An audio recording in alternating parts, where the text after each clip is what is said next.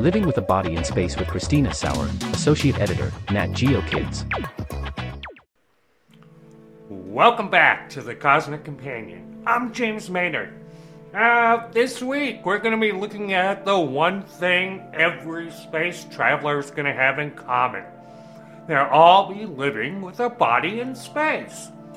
Later in the show, we're going to be joined by Christina Sauer, Associate Editor for National Geographic Kids, talking about their new release, Why the Human Body.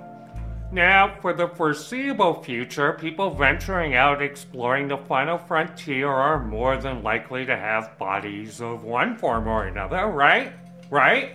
You know, at least until that whole brain in a jar thing is perfected, huh? Now, human bodies evolved on Earth, so our bodily systems are designed, more or less, to function on our home planet. Now, this is not necessarily good news if you're intending to live on the Moon or Mars. Why, howdy, partner. I'm Risky Ridge, rancher here at Risky Ridge Ranch. Seeing you planet slickers stepping out into space here, well, I reckon a fella just has to help you out before you get yourself messed up in all licks of trouble. I'm an old hand out here at Risky Ridge Ranch. If you're looking to stay out of danger best you can, and know what sort of risk you're wrestling with out here, this is the word you're looking to remember. It's Ridge, like me. Risky Ridge. R is for space radiation. I is your isolation and confinement there. And D gives you your distance from Earth. Are you listening there? Are you listening? Pay attention now. You got your gravity fields for G, and E is standing in for hostile or closed environments. And those don't sound the least bit attractive if you're asking me. Also, space cows are the genuine deal out here. You can count on it. So just bear watching where you're stepping. We don't want to mess up your fancy Earth boots. They sure is pretty. Well, gotta head off now, partner. But next time you're out in space, you look up your buddy, Risky Ridge. Yeehaw! As Risky goes riding off into the sunset, we welcome Christina Sauer, Associate Editor for National Geographic Kids, to the show, talking about their new release, Why the Human Body. Looking deep into the universe, we see backwards in time. And the oldest light in the universe holds secrets to how everything around us will, one day, end. Meanwhile, stars, planets, and galaxies dance in an intricate ballet, occasionally giving birth to life. We are a fledgling species, just beginning to visit other worlds. We are a way for the universe to understand itself. The Cosmic Companion strives to bring the universe down to Earth. And we depend on your help to make it happen. For information on subscriptions and ways to donate to this program, please visit thecosmiccompanion.net. Thank you.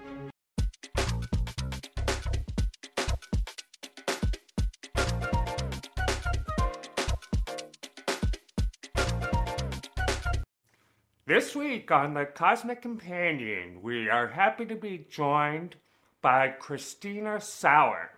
She is Associate Editor at Nat Geo Kids, and she's here to talk to us about their new work, Why the Human Body, 99 Awesome Answers for Curious Kids. Welcome to the show, Christina. Thank you so much for having me. I can't wait to talk about this great book. Oh, great. I just love this book. So first, why did Nat Geo decide to put out this book focused on the human body for kids, and how did it come about? Yeah, so actually, Why the Human Body is like the sister to a bigger book that came out. It was just titled Why, over 1,111 answers to everything.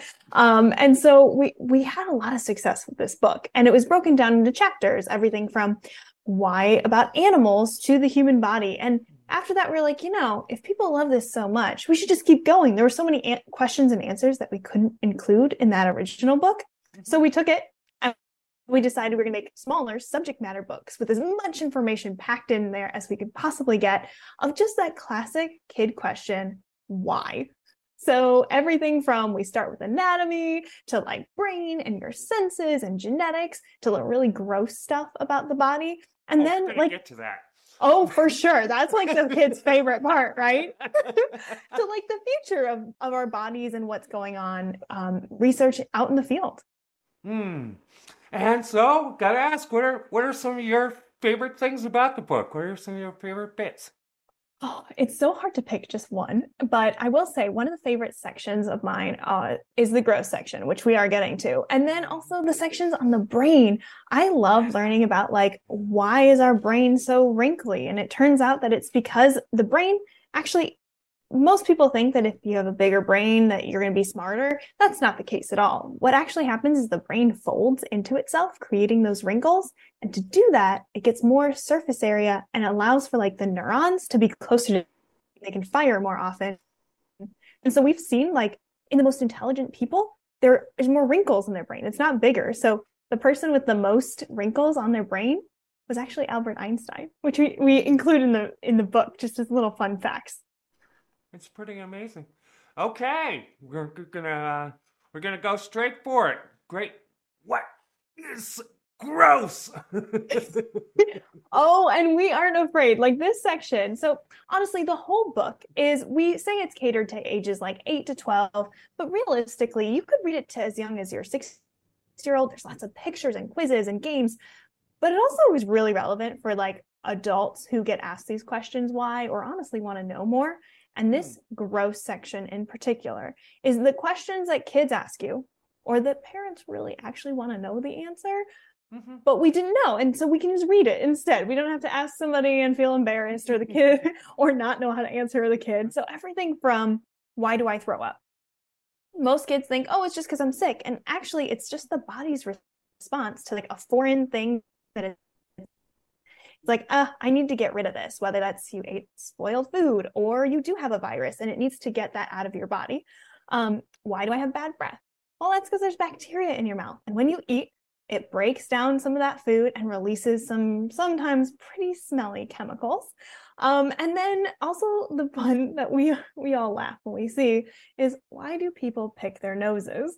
It's a question that you, I'm sure, have asked, why are you picking your nose? But instead, we actually wonder why. And it's because there's just some irritants. Sometimes our mucus hardens and it just creates little pieces that, honestly, it's a natural instinct to just want to get out of your nose so you can breathe, because it is a way we breathe. And we've even seen it in like chimps and apes also try to get that out. And usually they use sticks or their fingers because we got to breathe. Just try to make sure, you're not in front of a TV camera or something while doing it. Yeah, right? Make sure it's in the privacy of your own home or in the car. So what makes this important? Why is it so vital for kids to learn about the human body and human biology? Yeah, so for me, I feel like one of the first things we teach kids, or the first questions we ask, is like, where's your nose? Where's your belly button? Where's your head? And kids, we love and we delight when kids can identify those things. So that's some of the first concepts that they ever learn, our body parts.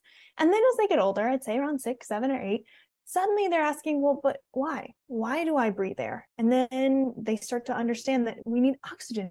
There's oxygen in the air and it helps our cells function. So the reason why we really focus on anatomy and physiology with kids is because they need to know what's going on in the world around them. They're also very curious. But even beyond that, I mean, if you think about it, what's the one scientific wonder that you interact with every single day? It's your own body, and you live in it. And it can start, it's kind of the foundation of all different sorts of sciences, whether it's the brain and electricity and neuroscience, or it's chemistry and what you breathe in and how you breathe out air and different chemical or gases that you breathe in and out, whether it's how you digest food. Literally everything starts from there. What about sports? We talk about all the time. There's a physics of how your body works, and also there's a physical fitness, and you need to know how your muscles work, your cardiovascular system works in order to just practically live life. And then that lets you explore beyond and have a curiosity about nature and the world because you understand yourself. And it's one thing we pretty much all have in common is that we all have a body. It's true. And it also makes everybody understand another person more when you understand these functions, right? Because like you said, at the end of the day, we're all very similar. There's differences, but we're all pretty similar. And so how can parents use this book to help teach kids? Absolutely. So for me, I think of this book, it's coming out at the perfect time. It's right as summer is starting. Throw it in the car for when you're going on a road trip. You could play a trivia game with it, sit around the campfire. Also, it's kind of fun as kids. I mean, if you set it up that, hey, I don't know the answers to these questions, I feel like every kid wants to outsmart the parent, right? Mm-hmm. So this is a great way to do it. Or if a kid asks a question, it's a really great resource and toolkit for parents to be like, hey, I actually don't know the answer to that question, or learn together and opening it up to that page. And usually we'll have a question that is very relevant to what children are asking right now, and they can read through it together or play the games. The book is super conversational, so it feels like your best friend is talking to you as you read it. And I know that Nat Geo puts together a lot of these books, which are, little short facts on different subjects, which I absolutely love.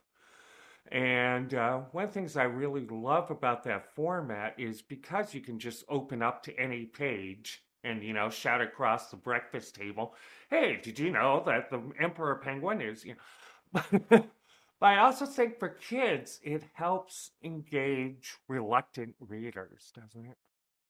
Absolutely. Well, and that's the one nice thing about this book. I will say it's not a book that you have to read cover to cover or sequentially. You can I recommend you start in the anatomy section, and it kind of gives you a refresher or an introduction to basic anatomy concepts that will be talked about throughout the rest of the book.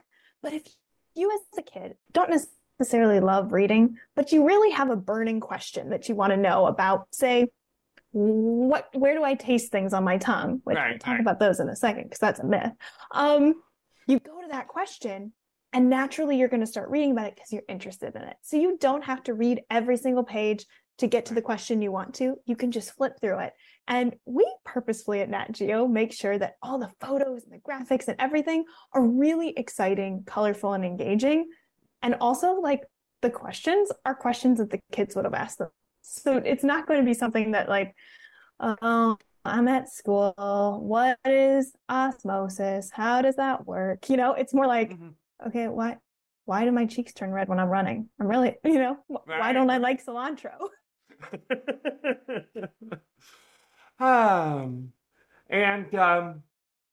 So educators can also probably use this book as let's say curriculum adjacent materials to add into their lesson plans, can't they?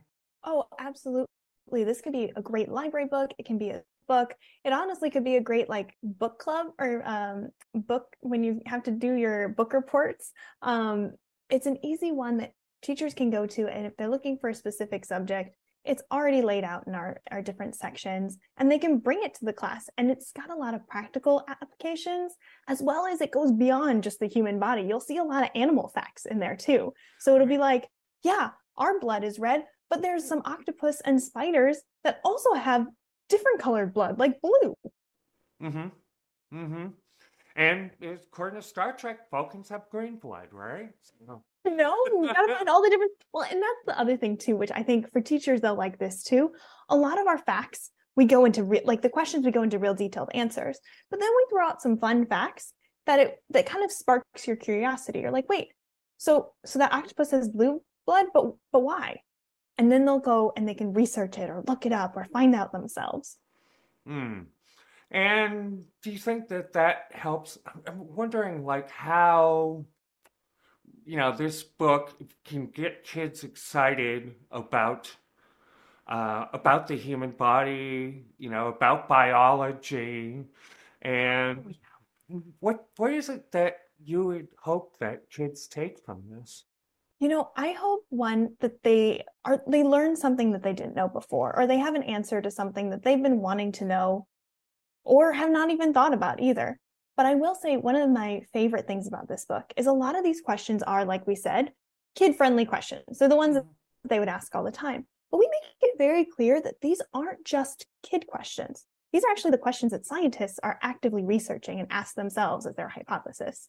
We include some explorers that are aspirational, like a neuroscientist and a human biologist, and we talk about what they're doing in these fields and the questions they asked. And then when you get to the final section, which is the future section, that's where it gets really interesting. Because the truth is, we admit, a lot of these we don't have the answer for, but people have asked these questions and they're thinking about it. And I'd like to think that one of the kids who opens up that reads a question is going to be the person who solves it one day. And so what started you down a life of science? In writing and education? Yeah, so I probably would say I started as a kid. I loved writing. I would write lots of little books on my own. And then I was really fascinated by the sciences. They just kind of captivated me. I lived out in rural America where we had animals and I was constantly playing in the grass, and it was really, really beautiful. And we had kind of a major event in our family where my sister she's a brain cancer survivor, and it was due actually to an environmental contaminant. And as a 9-year-old little girl, I didn't understand what was going on. Why were people so scared? What's happening? And the fact that parents or adults couldn't explain it to me as a kid it was such a moment where I felt powerless. And I realized I never wanted to feel that way, and nor should any child not have access to those kind of resources where they can learn about what's happening to them or what things they're concerned about, or an issue, or even fun facts about the human body. So that really drove me to go into this fun, like, science communication realm where it's really powered by storytelling as well as education. And that's why I'm here at Nat Geo. We're the experts at what we do, and we love to embrace child curiosity and exploration and really just present them with the coolest information in sometimes very serious manner and other times just playful, fun, I want to go tell my friends about this kind of way. And finally, what is next for you? What are you working on now? Oh my goodness. I have a couple of projects that have not been announced yet, which I'm very excited about. So stay tuned in the reader format. There's about to be some really fun. Those are very specific age level and subject matter books that will be coming out next year in 2024. And I'm actually working on, there's an Explorer Academy series. So for those kids who love fiction and can't get enough of chapter books, we have an incredible Explorer Academy series that will be continuing. That's all about kids who go to this special school and can go explore the world. And there's always some crisis that they have to solve. That sounds great. I'm really looking forward to it. Oh, I'm so glad. You should read it. It's one of my favorites. Yeah, I hope to have you back on the show and talk about that. Oh, I would love to. Excellent. Well, thanks so much for being on the show, Christina. It was fabulous talking with you. Oh, it was same here, James. I hope you have a great rest of your weekend, and I really appreciate you inviting me to the show. Yay. All right, and that was Christina Sauer, Associate Editor at Nat Geo Kids. Check out their new book, Why? The Human Body, 99 Awesome Answers for Curious Kids.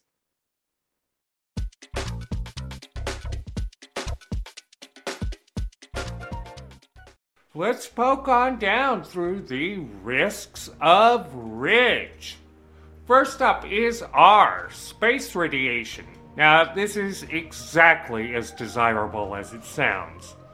The Apollo missions of the 1960s and 70s are the only times so far that humans have traveled beyond the protective Van Allen radiation belts of Earth. If all goes to plan, that's soon going to change with the flight of Artemis 2. Here on Earth, these giant donuts in space and our atmosphere protect us against the most harmful radiation from the sun and elsewhere in space. However, people and animals traveling beyond low Earth orbit are going to face cosmic rays, radiation from coronal mass ejections, or CMEs, erupting from the sun, as well as wayward ionized atomic nuclei and free electrons. Free electrons! This radiation salad increases risks from cancer, to the central nervous system, and changes to the DNA.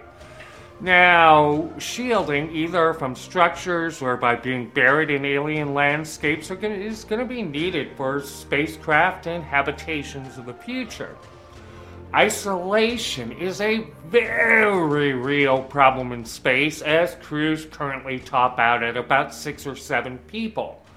However, as more people reach out into space, communities and civilizations are going to grow. The need to work together to survive will tie these interplanetary villages together, reducing the effects of isolation in these far-flung hamlets. My brother started reading ghost stories. Didn't help. Got the sniffles? House calls from doctors aren't even a thing anymore in the US, never mind in a space station orbiting the moon, okay?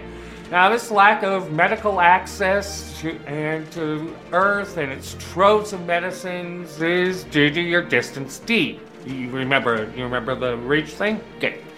G, gravity. Got dreams of living in space? A lack of gravity can certainly bring you down. Ironically. Gravitational forces on the moon are just 1/6 of what they are on Earth, while standing on Mars is going to have you weighing in at just 1/3 of what you do on our home planet. This may sound like a great weight loss plan. It is not.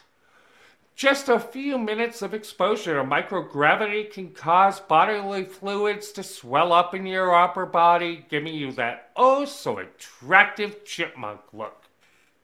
Mandragora, I can no longer sit back and allow microgravity infiltration, microgravity indoctrination, microgravity subversion, and the international microgravity conspiracy to sap and impurify all of our precious bodily fluids.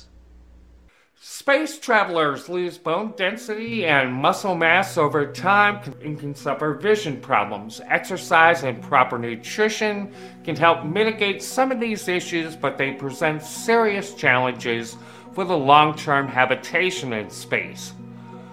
Finally, give me an E!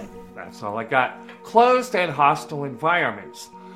Being cooped up in a tiny habitat with 8 other people 385,000 kilometers from Earth might seem like quite a getaway until a virus starts going around.